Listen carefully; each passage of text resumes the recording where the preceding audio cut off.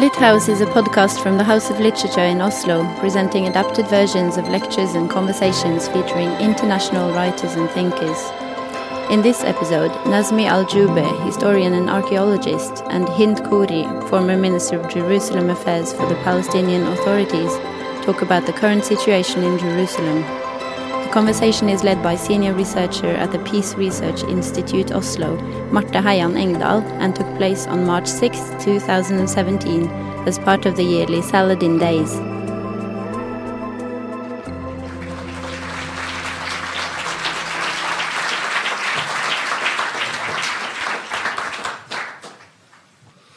I wrote this poem during the 2014 war on Gaza, and it's dedicated to the children who lost their lives and the parents who had to bury them.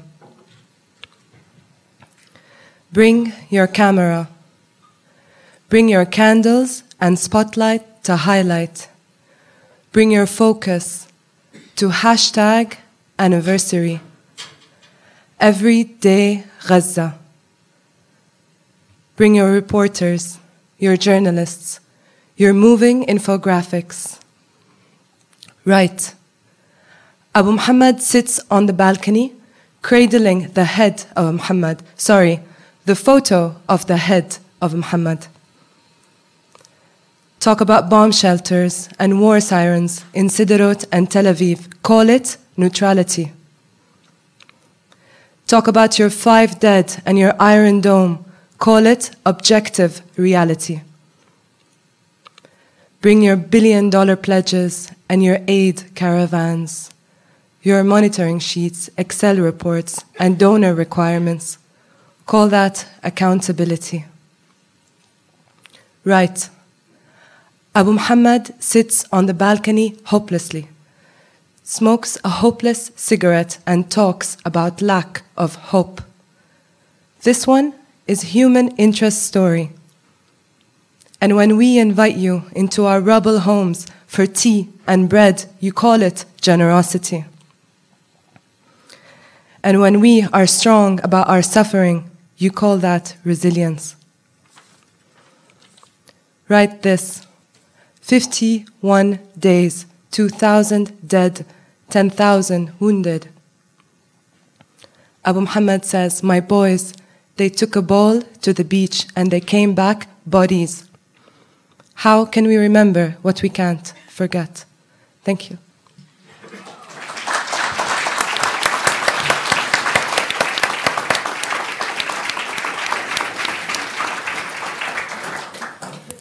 Thank you very much, Jihan. I knew this was a good idea. I could never have summarized those awful 50 days in a more moving and apt way. And so it takes us straight back to the war, right? This, particularly the end scene in Jihan's poem about the boys on the beach. And just this week, the Israeli report, the evaluation on the war and the government's handling of the war was released. And the state controller, Joseph Shafira, said he criticized the government for failing to consider any diplomatic alternative just before the military operation. And the cabinet had been warned repeatedly of the implications of the worsening situation in Gaza: water, infrastructure, sewage problems, electricity, very high unemployment levels, and the sense of being choked, that this could lead to a violent eruption. Now, this Israeli report has been somewhat delayed, we have to say. Hind, would you, from your perspective, the road to that war, how does it look? Well, I want to first thank you for having us here. It's wonderful. And I want to thank Jihan for her point, because she actually brought the issues home. Finally, what really matters in our life, in our world, is either the suffering or the relieving of that suffering, if we're human enough. And in Gaza, I mean, this was the third war within, 5 years? it's, when the third war broke up in 2014, I couldn't believe it was really happening. I mean, because the first Gaza war in 2008-9 actually was enacted on television. We spent days watching the horrors of children being, blown up and etc. So, and we heard the stories, and there was the Goldstone report. And yet, the world have accepted a third war on a population of like 1.5 million who are in a total prison, I mean, literally in the 21st century, that Gaza is under hermetic siege, with the Israelis saying, no, we don't want them to starve. So, we let them spaghetti in, but we won't let rice in. And that the world could accept it. And this is the story of Palestine in general. I mean, the question of the Palestinian people is that the world knows, and somehow the bottom line is, I know there's a lot of sympathy and statements and policies, the bottom line is nobody's doing anything about it. I don't want to repeat the stories of the Gaza wars. It's not only the third one. They're all documented. And I think we need to keep raising the question, okay, so what now? How can Gaza remain today under the siege? And, the whole, politically, how it was viewed, and mediatically, that these are, two sides, warring sides. So the Gazans were throwing these rockets on the Israelis, like Gaza under siege is a match to the Israeli army. And the media keep hitting at us, this Kafkaesque reality. And politicians want to say, no, it's equal. So beyond the pain of people, there is this surrealistic way of dealing with the issue of Palestine in general, but I would have to say Gaza in particular, because Gaza is being targeted for a complete destruction of its society. I mean, nothing is left. Infrastructure, private sector, economy, education, health. And actually, Gaza is a big refugee camp. I mean, most of the population are refugees, 75% refugees from 1948. And I've been to Gaza. They live, on the sand, basically. And I used to work for the UN in the early 90s. When I crossed the Gaza Erez checkpoint, which is like an SS tunnel, from some concentration camp, you hear the echo of your feet when you walk. And I used to leave Gaza at 4 o'clock in the afternoon when all the workers were coming in. And I looked in people's faces. I couldn't catch anybody's eyes. And I felt, my goodness, it scared me because I think they felt humiliated and dehumanized. And again, that's part of the story. I don't want to take the whole show. But, Gaza maybe is a lesson in where is our humanity today? Yeah, it's a very good question. And I think... in the aftermath of this war, Nazmeh, this conflict rather slipped off the radar, on the international radar. And particularly with things getting worse and worse in Syria and in the region at large, this Israeli-Palestinian conflict has disappeared. But the situation in Gaza has not improved. Rather, the opposite is true. The UN authored a report recently that had the title Gaza, a Livable Place, and there's a question mark at the end of that title. And by the worst calculations of the UN, they say that this place can become unlivable by 2020. 2020, it's not science fiction, right? This is here, this is right now. I don't want to be sounding the alarm if it's not correct, but it seems naive to think that there won't be another round. Good evening, everybody. Thank you for the invitation. It's a pleasure to be in Oslo. And Oslo is associated with us with the Oslo Agreement 1991. And one of the things that are still tangible in Gaza is Oslo Agreement. But let me say that why should we wonder if tomorrow a new war will begin against Gaza? Now we are celebrating 50 years Israeli occupation of West Bank and Gaza Strip, including East Jerusalem. I'm always saying when the Israelis occupied East Jerusalem, where I'm living, I was 12 years old. And now I have grandchildren, and I'm still under the Israeli occupation. So people are trying their best to resist, to get rid of the occupation, and I think this is their absolute right. And the Israelis will continue to depress Gaza Strip as well as of the West Bank because they have no strategy to finish this occupation. Their strategy is crisis management. You know, whenever Hamas is playing a little bit crazy in Gaza, the Israelis will open a war against them. And this war is containable.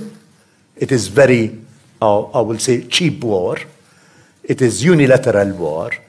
Any kind of toys, rockets comes out of Gaza, the Israelis can live with that. It's not a big issue, except in the propaganda, in the media, it is raised. The poor Israelis are suffering from the Qassam rockets coming from Gaza, which is 99% are falling in the sand of the desert of the south. And I'm not saying that it is just an easy thing, but we have to differentiate between M16, what is the name of the planes? F-16, and now we have, I don't know, 18 or 19. I'm not an expert in weapon. We have to differentiate between Qassam rocket, which goes and flies right and left in the sky and falls in the desert, and a very sophisticated weapon attacking Gaza Strip, and where you cannot hide anything from the Israeli planes and from the Israeli cameras watching the people 24 hours. And I have to admit that part of this war, I'm not saying everything, but part of this war against Gaza Strip is done for the interior Israeli consumption and for politicians to survive and to gain more and more votes from certain public. So I do expect that the fourth war is not far away from us. I can say that a lot of political crisis inside Israel, where the war on Gaza would help solving some of these conflicts within the Israeli society. Again, the Gaza Strip is not just really a land, but it's a land full of people. There is no enough food for them. There is over 80% unemployment. They are living in caves, totally surrounded either from Egyptian side or from the Israeli side. And they are really hopeless people. So I can imagine that we have, as a Palestinian society, have a lot of problems in Gaza. We have to admit this is a very, I would say, ideally place for a growth of extremism. If you have such a high poverty, starvation, and you have overly crowded refugee camps, over 70% of the population of Gaza are refugees, and with no perspective, with no horizon, with no hope, I can imagine that some of these people will play also crazy, not only against the Israeli occupation, but also against the Palestinian Authority. Yeah. Just as there's a certain domestic dimension to the Israeli side of wars, there's certainly an internal Palestinian dimension to escalation as well. You mentioned that this is a cheap war, that with the Iron Dome, Israel can live with this situation, more or less. I mean, it is costly. War is always costly. They don't pay for it, remember? But I wanted us to move from Gaza and move a little bit more north into the city. You mean where Tel Aviv? To Tel Aviv, Okay. where everything is perfect and the sun is bright. Yeah. But it seems to me that what Israel and Israeli society has a much harder time living with, if it is right that they can live with the occasional war in Gaza, is the violence that have erupted in Jerusalem and in the West Bank and in Israel proper, outside the East Jerusalem as well. There have been a number of attacks, and a lot of these attackers or suspicions of attackers end up being shot and killed. What does this do to the Palestinian society, Hind? What does it do to Palestinian mothers and fathers and kids?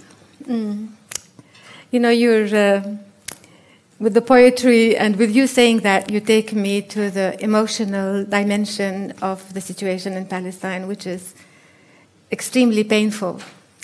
And we need to consciously, on a daily basis, overcome the emotion to try to understand what is going on and find ways to get out of it. This particular, it's not exactly an intifada, but in a way it's an uprising. It's rebelling against a very difficult reality. What happens in Gaza for us is what's happening to us. What's happening in Jerusalem for Gazans, it's what's happening, again, to all of us, or in the West Bank. And yes, the Gaza situation is calamitous. It's so inhuman. But let's remember also that Jerusalem is an extremely tense city. I'm sure Danny will agree with me. It oozes with tension. I mean, actually, many people say we can't stand being there. Now, I see it reflected in the faces of young people. I really see it. And I mean, I'm 63 years old, so I know how young people looked when in the 60s or 70s or 80s or today. And I see the change of so much tension, so much violence. I mean, these young people grew from the first intifada. Now they are like my eldest son is 38 years old. He was 10 in the first intifada. These people grew, and my son was also here, with the army between our feet, and they are guilty the minute they are on the street. And it must be horribly, they're filled with fear. I mean, these are soldiers, and we've seen targeted killings, not only by these young children who were being shot, since 2014 and on, or since last fall. We have seen judicial killings throughout. I mean, that was like normal standard. That was somehow was allowed. And what is worse now is the occupation has deepened to the extent that, while if the authority is still speaking of, and we want a two-state solution, but the reality on the ground is telling us we're being ridiculous. I mean, this isn't happening. And especially that Israel's will is overpowering over the rest of the world. I mean, every time an American president or vice president goes there, they declare new settlements. And we know the argument. So, bottom line is, with more home demolitions, the wall that separated fragmented Palestinians from Palestinians, all over, the imprisonment of people and activists, the imprisonment of young people, the shooting of these young little children, who perhaps, I don't know, the investigation of these issues. We don't know because they're shot, so we have no information. But Gideon Levy, Amira Haas, spoke about that. These were probably, they're not always correct, these stories. And yet, every day, I remember in that period, the horror of that period, every day I get the Haaretz alert, and it was another young terrorist doing this and that. Living a situation of deepening occupation, having lived the 3 wars on Gaza, having this fear of just, the tension of the city, and the hopelessness. I mean, again, I don't know how can young people live today in Palestine. They have absolutely no perspective. I mean, no opportunities, no vision. We don't know where we're going, right or left, one state, two state, more, annexation, another Daesh war. I don't know. We don't, and these people don't know. You can't do this to young people. And the occupation has been not only an occupation of land for all these years, it's an occupation of the identity. It's an appropriation of the culture. And, 50 years of that, of course young people's sense of identity got confused. And we also know that after the 1967 war, the identity has slowly but surely have been transformed into a religious identity. So I'm either Jewish or Christian or Muslim. And again, another source of confusion for these young children. It must be a very painful situation. I wasn't surprised to see that happening. And I have to add another dimension. Let me tell you, these young people are very much disappointed in us. Maybe I shouldn't be telling too many stories. I was passing, there are daily demonstrations almost in Bethlehem and fighting with the soldiers at Rachel's tomb. I was passing and the boy was on the pavement, just barely can breathe from the tear gas. And I said, can I take you to a hospital? Please let me see what I can do. Oh, he gave me that look. I didn't sleep for days. Like, what can you be good at? What you good at anyway? He looked at me with so much disdain. He could barely breathe. I was very hurt and I was disappointed that, okay, what did I do all my life to just end up disappointing our own children? So there's also this dimension to it. So again, these are lost children. The situation cannot go on like this, but it is going on like this. And as we know, the perspective and the horizon doesn't look brilliant either. Yeah. And is this the impression you're at Birzeit University? So you're surrounded with the young generation? I would go back to Jerusalem again, hence it is also my city. And I'll tell you that the young generation in Jerusalem, which are a mirror more or less to the rest of the population in the country, they have the feeling that there is nothing to lose. And they want to change the realities in any form. They are ready for everything, including my students. It was, I think, the growing hope after Oslo Agreement among the young people and the disappointment afterwards had converted a lot of them into people who are ready to do anything just to change their situation. I remember my Jerusalem in the 60s, which was a petit bourgeois town, really middle-class town, which is converted in the last 50 years into slums. More than 80% of East Jerusalem population, which are about 370,000, were converted into very poor people. Even according to the Israeli statistics, 79.5 or 4% are living below the poverty line in East Jerusalem. Correct. This is not the Palestinian culture. This is not the Arab mentality who converted them into this form, but rather really the Israeli occupation. They thought all through the time, if you dismantle these people from their dignity, from their social status, from their infrastructure, from their culture, you can control them. The result is totally the opposite. These young people are resisting. Now the question is whether do I agree with their form of resistance. This is not important. This is not about rationality. I think these young people are not expecting your rationality or my rationality.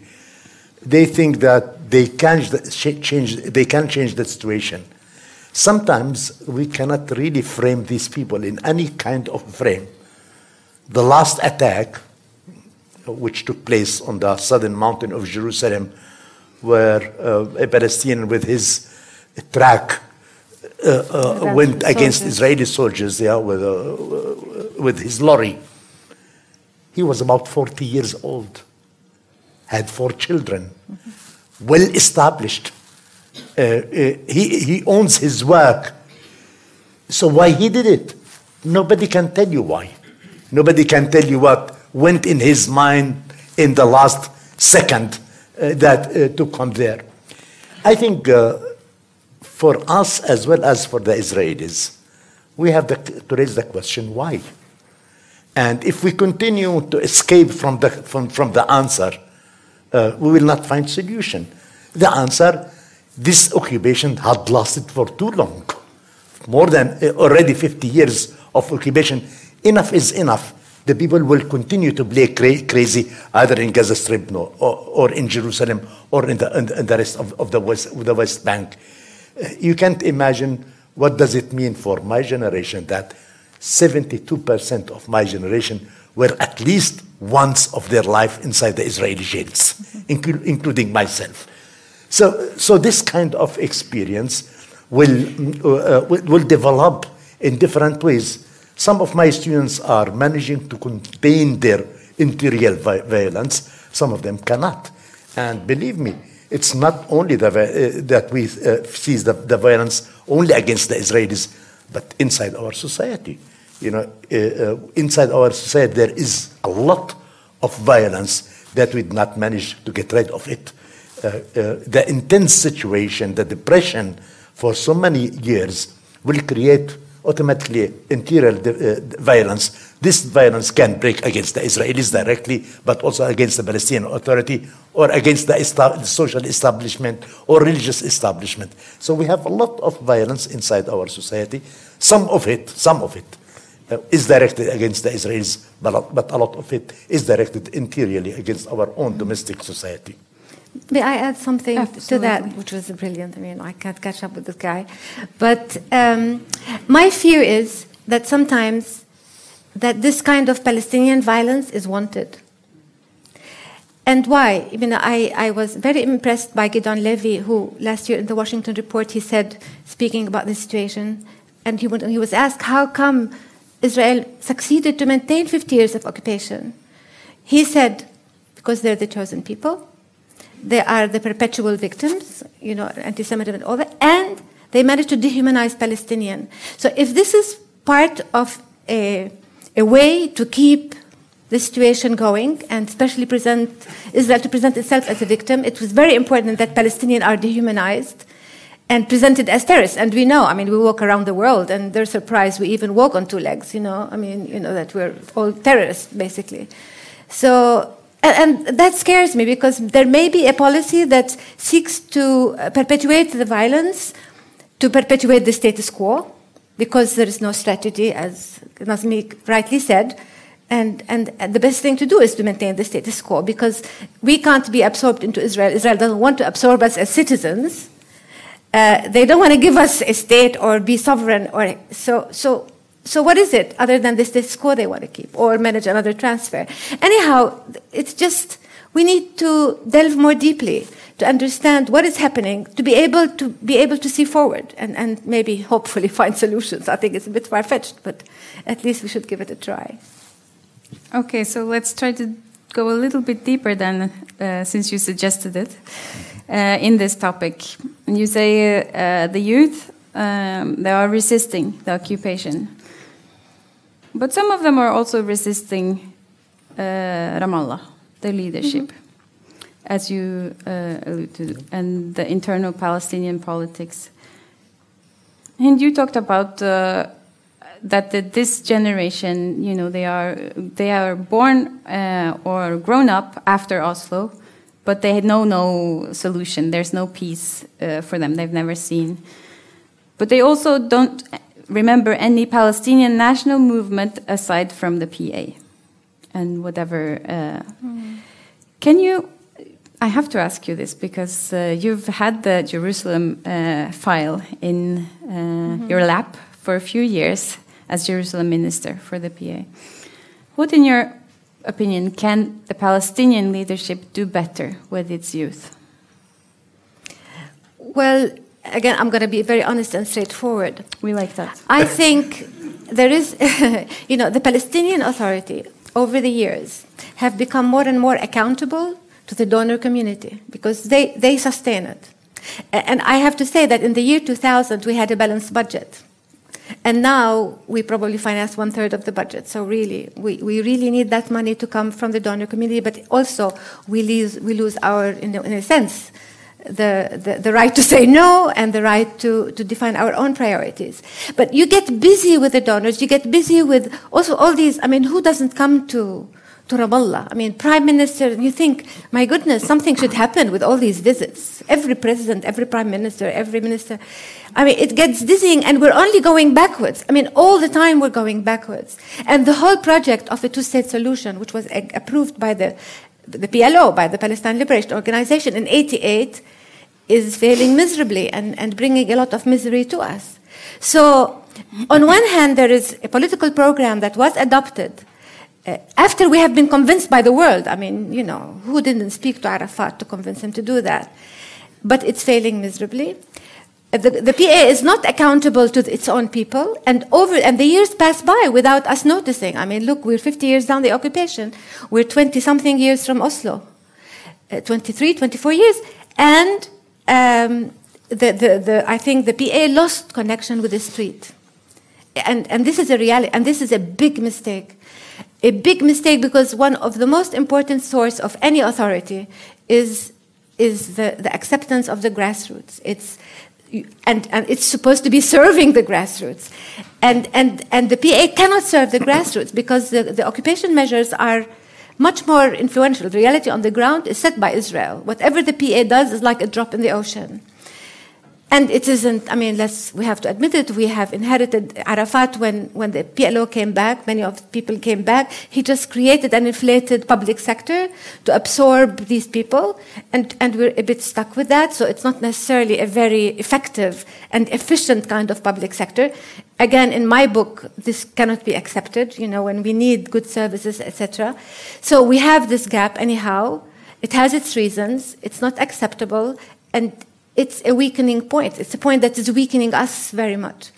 But also, let's not forget that the whole program of the two-state solution is completely disappearing off the map. And that's what these young people grew up with. I mean, actually, I was surprised once I flew from Tel Aviv to Amman, because normally I go through the bridge, and looking down from the plane, I mean, we have the small Palestinian hamlets and the huge, extensive settlements. I mean, we kid ourselves if we think we have anything left from the West Bank, really. So, again, in a reality like this, you see the rift between not even two generations, because the PA is mainly people in the 70s and the 80s, or maybe a little bit younger, and then now you have like 3 generations down the line. So, yes, we do have internal problems. There are disappointments with the ongoing situation for the various reasons I'm saying. Now, we're a bit caught between two fires, because to fight against the PA, we know, even these young people would know that it will weaken us, because we have the occupation always lingering in the background. And that's another source of great frustration, I think, for young people. Yeah. Can I interfere as non-ex-minister of the PA? Please. And bring honesty. I'm not sure, but I'll try. You know, my perspective is a little bit different. I think that the whole Oslo was misread from the Palestinian side. They did not understand the hidden text or hidden Israeli agenda behind Oslo, which is, and I'm blaming myself too. I was not a member of the Oslo team, but I was a member of the beginning of the negotiations between the Palestinians and the Israelis in Madrid conference and Washington talks aftermath. I think the Israeli agenda is to create Palestinian municipal authority. Not more than that. Palestinian authority who is managing to collect the garbage, to contain the people, to control the young people, and to defend its own interest. They managed to create an army of bureaucrats in the Palestinian Authority who are not ready to give up their jobs, and they are ready to fight in order to keep these jobs. And I think we Palestinians actually fell in this trap totally. You can create or bring the best administration in the world to the West Bank. Non-corrupted, not corrupted, with a very progressive program of administration and creation, they will not do much better than Mr. Abbas. Because they have control of nothing, including his travel from Ramallah to Amman is with Israeli permission, including any sewage system that we are constructing, any new Palestinian housing project. Everything is in need of an Israeli permission. You can do nothing. Therefore, I think sometimes we are shouting on the Palestinian Authority, you are corrupted, you are, etc., which is partly true. But this is not the whole picture. The whole picture is much worse than that. The Palestinian Authority managed through the creation of Oslo Agreement to be really the guard of the Israeli occupation, to guard the Israeli occupation. And actually, in the last, I would say, 10, 15 years, most of the attacks against Israel were stopped by the Palestinian Authority, and not by the Israeli secret police who are demonstrating their arms. Hurrah, we did it. Really, who did it is the Palestinian security forces who managed to contain most of our youth. Therefore, the young people are resisting now against both of them, both of the authorities, the Palestinian Authority as well as the Israeli Authority. And I will tell you, among my students, my opinion is considered very, very traditional and very modest. Reactionary. And reactionary, maybe. They want to dismantle that authority tomorrow. If I will ask my students, and sometimes I have in my classroom 200 students, if I ask them, what do you want to do with this authority, they'll tell you immediately, the absolute majority of them dismantle it. We don't need it because we want the Israeli occupation directly and not to be controlled through their agents. Therefore, regardless who is sitting in Ramallah, Mr. Abu Mazen or Mr. Arafat or Ms. Hind Khoury, they will not manage to do much better. This is my... Sorry. Do you want to rebuttal? No, I mean, I know this is a point of view and many people repeat that, but things are never black and white. I mean, you know. Absolutely. And of course, there is mismanagement. I mean, of course, I can vouch to that. But it's not like everybody's there rotten. It's not like everybody in the PA is not concerned about the situation, does not ache for what's happening for our young people and for our families and for the mothers. And I think this is taking it to or that the PA is serving only its own interest because they have jobs. And there are people like this.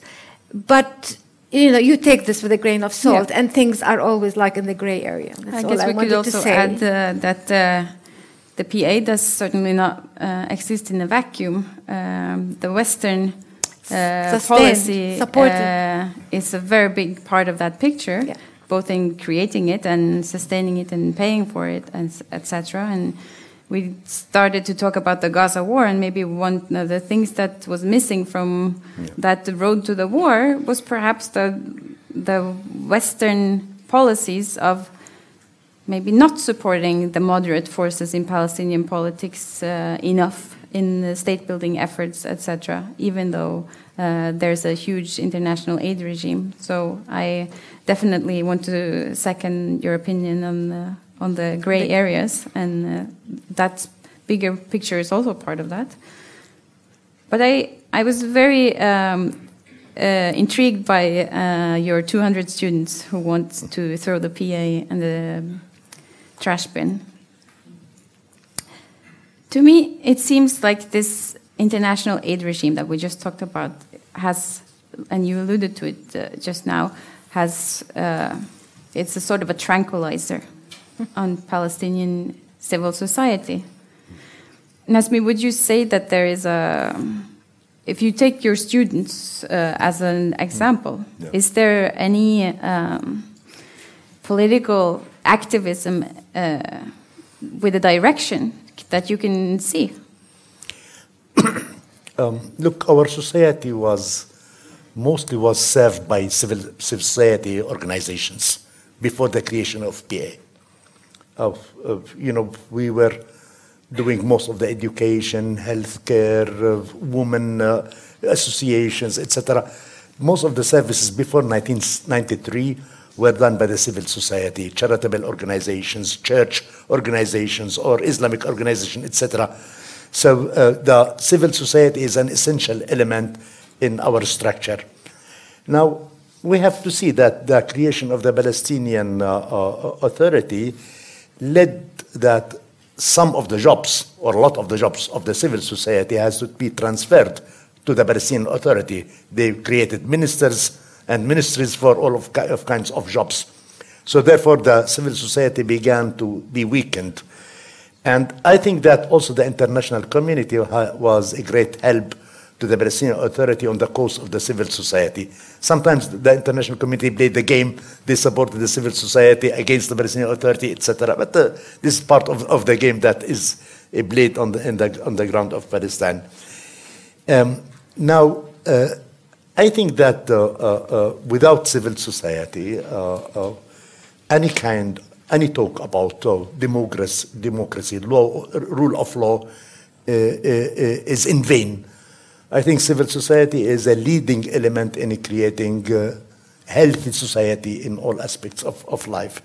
Therefore, I think that the international community has to continue to support the civil society. I'm not saying on the cause of the Palestinian Authority, no, but also their part has to be reserved for future, I would say, more civil way of development in our community. Mm-hmm. May I? Yes, of course. The issue of civil society is maybe even the way I see it also in Palestine is extremely important, because without a strong civil society actually to balance power and to correct, and to monitor what the executive is doing, etc., you lose focus. And as a matter of fact, and Nazmi is right, that in the first Intifada and until Oslo, civil society was holding the society together, even under occupation, and we were not doing badly, as a matter of fact. And there was a lot of solidarity, internal solidarity in the Palestinian community. And I think after, in the 90s and on, and I remember once that I read that Bernard Lewis, who's the historian, etc., who has been recommending that donor aid should be focusing more, in the early 90s this came, to local governments and to civil society. Now, I worked in development a good part of my life, and I noticed that the support that was given to civil society was given to new NGO kind of thing, and not to the structural civil society, meaning the women movement, the unions, and these are the important elements of civil society. So these were weakened, and instead now we have something like 3,500 NGOs that sort of divide that, public opinion. I mean, we have, I think somebody said 1,700 NGO in East Jerusalem. How the hell can they agree on one agenda? I mean, impossible. Especially that there is no real authority there for the Palestinians. So again, I also want to say that donor money has sustained Palestinian resilience. I mean, we can't forget that. We also have, like, maybe the political intifada did not come up with good results, but we have a cultural intifada, and here we have this young poet here, but we have this flourishing of theater, of, visual arts, of cinema, of, what have you. And I mean, again, I remember how art life was like in the 70s, and believe me, it was very pathetic. I'm not a connoisseur, but I mean, it was really hard to appreciate art in the 70s. And now it's incredible. I mean, and that was financed by donor money, you have to say, and other things. So they contribute to Palestinian resilience, but we have to be aware that donor money came only by the approval of Israel.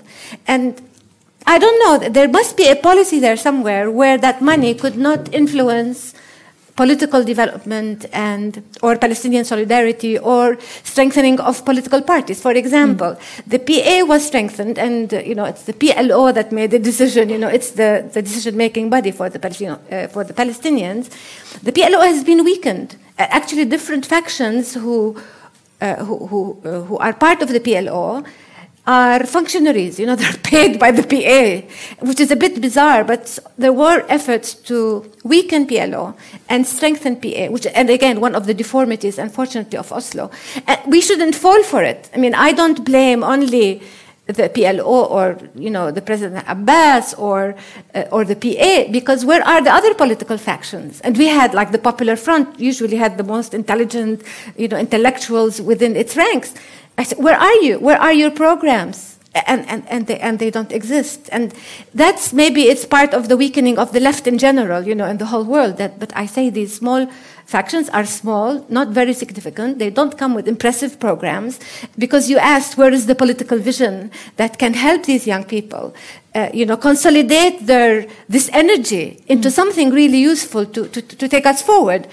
And I have to admit, this is missing. And it's a painful reality, but then here, let's say we're to blame for it. I mean, there is a lot now, the young intellectuals are coming up, but they don't see the vision for the future within a two-state solution.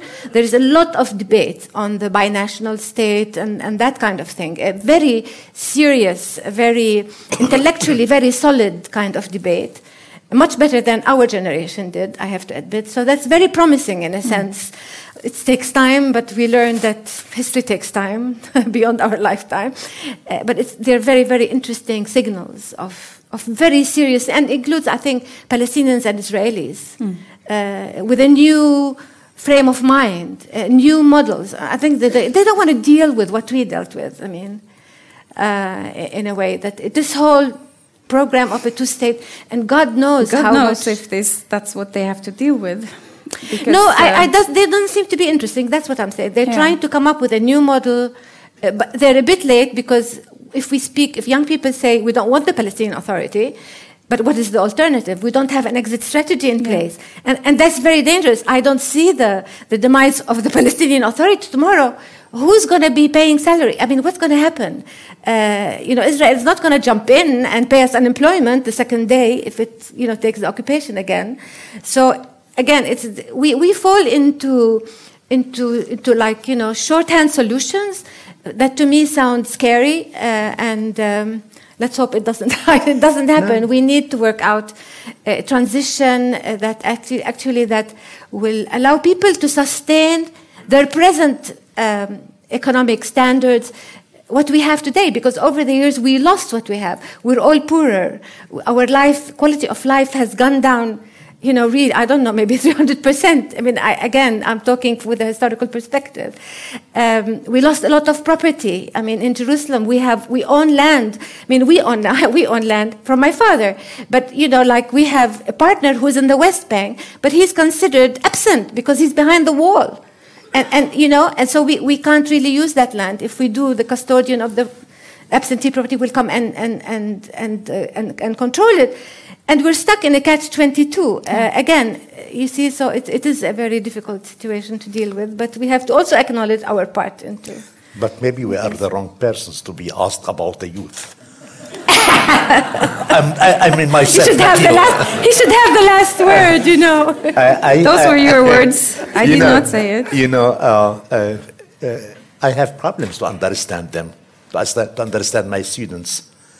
I think they are a new generation with a new perspective. They are much better than our generation. They have international connections with all of their social media.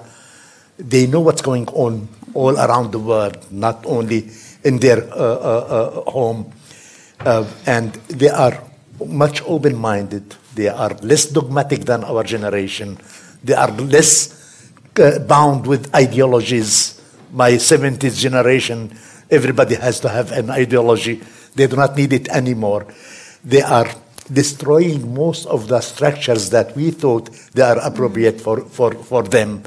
And I am still open for surprises from this young generation, which kind of vision for the future they are going to develop. Believe me, this is a discussion that the students are discussing among themselves, and they are not anymore satisfied with all the solutions that we propose to them. I don't know what kind of solution they have, but they are really they are politicized in their own way, not in my old-fashioned way. I think political engagement in my generation is totally differently defined as their own engagement. So we do not have to impose our own structures on them and tell them follow up what PLO but they will listen to us. in the 60s and 70s. They do not understand it. It does not fit with their mentality. It does not fit with their situation. So sometimes... Okay, so this is, in one way, this is excellent news because Alhamdulillah. now we have a new president in the US who certainly is thinking outside the box. Okay. So there might be a good... or bad. Match. But I thought this is a very interesting dynamic here that you're touching upon, but talking about that the youth is ready for they don't need to inherit a set of solutions. So the two-state solution, this is what we've been talking about. This has been the solution since Oslo. There have been talks about a one-state reality or a one-state solution, but mostly this hasn't been given a lot of attention for various reasons. Now, at the press conference with Netanyahu, Trump, of course, said 2 states, 1 state. I thought the 2-state was looking good, but if you guys want the 1-state, I'll be going with that. So it's really up to the parties. I'll do whatever. And suddenly, this 1-state solution is everywhere. He woke up the world somehow. He woke up the world. And I read an interview with Ahmed Tibi that said that he will be Prime Minister of this 1-state. So Trump says 2 states, 1 state, whatever the parties choose. Nasmi, what's your choice? It's not a matter of shopping. 1, 2, 3 states. Look, we are living now between the Mediterranean and Jordan in 1-state solution. What's that reality? This is 1-state solution where you have one people, I mean the Israelis, controlling another people, controlling every small thing in our lives. So this is 1-state solution. 1-state solution in this form is an apartheid solution. Absolutely. Now, I have to be realistic and sometimes optimistic. Look, I believed in the 2-state solution for so long. Maybe too long. Maybe I was one of the early Palestinians who believed in the 2-state solution since 1973. Before Arafat. Before Arafat. We imposed it on Arafat. So with a short-term political solution. So I believed in the 2-state solution. And I was one of those who were putting PLO under pressure to go to Madrid conference. And we took Arafat to Madrid conference. And he accepted the Oslo Agreement, which is done all under the name of 2-state solution. What happened after Oslo is that the Israelis began to rapid their settlement activities in the West Bank. I don't know now. We have tripled or more than tripled the number of settlers than before 1993. And they spread all over the West Bank. Blocks, outside blocks, so-called legal settlements, illegal settlements, according to the Israeli definitions. So systematically, the Israelis managed to kill on the ground the 2-state solution. Systematically, without asking anybody. And with little protest from the European Union, little protest from the Palestinian side, little protest from the United Nations. But they managed systematically to destroy the 2-state solution. Now, we have between the Mediterranean and the Jordan Valley about 50% Palestinians and 50% Israeli Jews. I don't know who is more, maybe 51, 49, but you cannot never tell. Maybe the Israeli side only can tell you the exact statistics because they are in charge of everything, including my own statistics. what kind of solution do the Israelis looking for? This two-state solution where cantons of the West Bank will be called the Palestinian state without overall security, without sovereignty, without control over the borders, this kind of state I don't want. And I don't think that there is any Palestinian who will accept it. Is in the horizon a possibility that an Israeli government will be established, which is capable to dismantle, I don't know how many settlements, and to move them back to Israel in order to create geographic continuity of so-called Palestinian state in the rest of the West Bank? I doubt it. I cannot see this government is coming. I can tell you that the trend is clear in Israel. More and more people going towards right-wing politics. So if I understand this, again, I understand what's going on around me in the Arab world, where we have a huge chaos, and this chaos will not end in the coming 10, 15 years, will not retain back to its, I would say, solid political structures. Therefore, the Israelis will continue to create the one-state solution. What remains for us is really we have to go inside our society in a deep discussion about the issue, what to do. We cannot continue to ignore it under the title of the two-state solution, which is because of the international legitimacy, because of the UN resolutions, etc., which are very important, which the support of the European Union for the two-state solution, we could see the cry of everybody after Trump's statement saying, two-state solution, two-state solution. Now, even Trump is hesitant about his statement. But I'm not sure that he has to be hesitant about his solution. I think in my society, we have to discuss in slowly, but also on a clear floor, is the two-state solution still possible or not? Mm-hmm. I'm not going to give you an absolute answer today, because I'm also personally in the process of rethinking about whether it's possible or not. I'm traveling like Hind everywhere in the West Bank, because I'm an archaeologist. I have to visit a lot of archaeological sites. I take my students to archaeological excavations all over. And I see that the realities are changed on the ground every day. And if this is the situation will continue in the coming few years, maybe we have to say, okay, we have to fight for one man, one vote. Is this one man, one vote is a threat for the Israelis? Yes, because they have to answer, to give the answer to that question.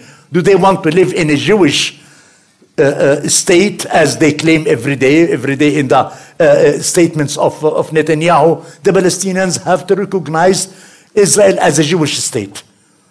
And I promise you that if we do it tomorrow, okay, he will create a new element to tell me, if the Palestinians will not accept that the overall security over the West Bank will continue in the Israeli hands, we will never accept the two-state solution. And if we do it, the day after will come, if the Palestinians will not accept that, the borders will continue in the hands of the Israelis' control. But that's what he said later, I think. Exactly. And he will continue to create all of these elements. If this is true, if my analysis is true, then maybe we have to accept realities and say we want to live in one state. The Israelis have to give answers if they accept us or not. If they do not accept us, then they have to tell us what to do. And I'm ready to be guided by Danny this evening to tell me what to do. Two states, no. One state, no. I don't know what is the solution then. Now, well, I just want to add something to what Nazmi said, and you always agree with him. But just like, I mean, I think, I don't know, we work with some wishful thinking. Maybe in retrospect, I think Israel never planned to have a two-state solution. It was not in the book from the beginning. In Oslo, Israel have recognized the PLO, not the Palestinian state. And we have recognized Israel. And if you look at, the Israelis are very good, they do the work thoroughly, mapping, planning, way beyond our capacities. But if you look from the Ayalon plan in the early 70s, to the Sharon plan, to the Netanyahu plan, the idea was to separate the demography. It wasn't about a state, but they badly need to separate the Israeli demography from the Palestinian demography. And that's what the wall did, for example. That's what all the system of checkpoints and all these geopolitical measures in the West Bank, it has separated Israeli from Palestinian. You know, we have now, since the early 90s, you have more than a generation now, who they don't meet. You know, I grew up, the Israelis, we were in each other's, towns and villages, etc. But now these young people, the Palestinians don't know Israelis at all, except as soldiers. But the same goes for the Israelis. They're not allowed. If you go into every Palestinian village, there is a sign that says Israelis are not allowed in here. You know, it's very dangerous for them. So again, I think the Palestinian state was never in the books, and Israel is just pursuing its policies. They're still seeking ways to separate the demography, and Israel is already defining reality on the ground. The reality that we have today, that we live in these ghettos, in the halls of the Gruyere, all over the West Bank. Again, because they're worried about demography, they already got rid of Gaza. They really want that separation, Gaza-West Bank, and they will never allow it back. And I mean, I was in Paris when the separation happened, when the Gaza war happened, not the Gaza war, when the Fatah Hamas were fighting. And I always heard, we will have the three-state solution. Probably this is what is exactly in the making, I think. Gaza, and we know Egeland, is it his name? Danny, correct me? Yeah, head of national security at one point. He came up with propositions to create a Palestinian state in Gaza and extended Gaza into the Sinai. And then in the West Bank, they're ready tomorrow, even the settlers, they will give us areas A and B. It's about 40% of the West. They will give it to us tomorrow, and we can create the Palestinian Empire. I mean, no problem. And we will have the flag, and we will have all the ministers and the ambassadors you want. But it will only be a geography that is not tenable, no room for development, no room for our children to be there. And I think this is where we're heading, as a matter of fact. This is where we're heading. So I don't know what is exactly Israel has in mind in terms of the demographic solution, which is sometimes a bit scary to me, because so what will they do with these 5 million Palestinians who exist between the Mediterranean and the Jordan Valley? What exactly they have in mind, and why not another war? Not only in Gaza, you never know what happens. If something happens in Jordan, some more happens in the West Bank. I mean, I don't know. I'm always scared when I remember what Benny Morris said, that Israel didn't finish a job in 1948, and that was a mistake. So again, I think the future looks scary and bleak.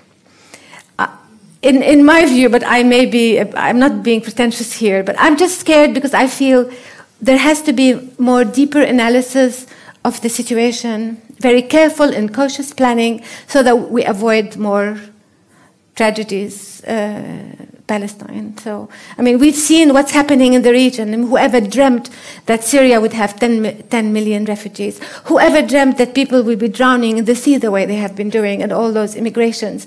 So, and I see the Nakba of 1948. It happened, and we just 1948, and now we have the Syrians going all over the place. We could have another Nakba. I mean, it could, and it's not only scary, it's so terribly painful that in the 21st century that people are concerned, but we don't go through the extra effort to make sure that, like no more tragedies. I mean, the Second World War at the end is not again, should apply to everybody. And so I have to admit the future looks bleaker than just the demise of the two-state solution. It could be much, much worse than that if we don't find the formula of accepting each other's, accepting the inclusiveness of what Palestine is, accepting the Palestinian people as, if Israel, the Jewish people wants to have the state, we have accepted that part of the country, but it's based on partition. And it can never be, that country can never be exclusive to only one people, and certainly on the basis of religion. I sometimes often, so what legitimacy is the world talking about? Are they talking about biblical legitimacy? Are they talking about Balfour now? We're celebrating 100 years to Balfour Declaration this year, which was incorporated in the San Remo Agreement. So is that the legitimacy? I think that's the world is committed to that kind of legitimacy sometimes, and to biblical legitimacy, not to international law, the bottom line. And this kind of schizophrenia in a way. I mean, or hypocrisy. I mean, this cannot go on. We need clarity from the world, not me. I mean, the younger people. History will demand a little bit more clarity and more credible positioning that makes sense, that is convincing, where policies are translated into action. I don't take seriously any policy position from the West, because if it's not bringing change on the ground, for me, what is it? And are we sustaining the clash of civilization? Because I think actually on Trump, the first thing Trump does is talk about moving the embassy from Tel Aviv to Jerusalem. And that means in support of either biblical legitimacy or the Balfour legitimacy, who has given the homeland only to one part of the people of Palestine.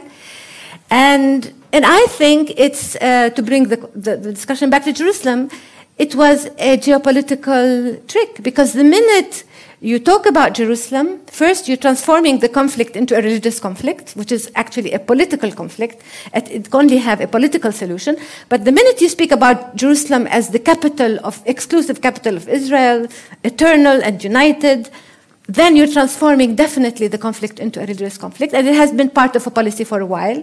I mean, that's Netanyahu's line. That's the extreme right in Israel. But it also feeds into the clash of civilization kind of logic. The Judeo-Christian world against the Muslim world. This is the logic that is sustaining the war on terror. So, I can't pretend to know all that, but it's a bit, Jerusalem has this important role to play. So you only move the embassy and you bring all these geopolitical matters in hand and you feed them.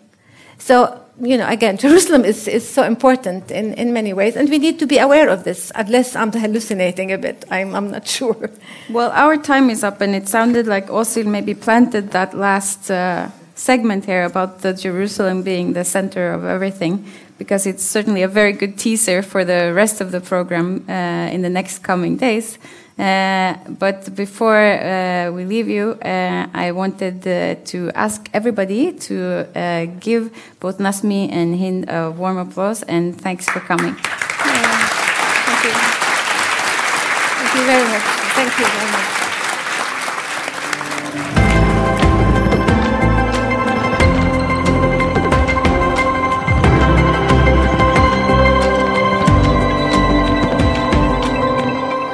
You have been listening to Lit House, the English language podcast from the House of Literature in Oslo, Litteraturhuset. Music by Apotek.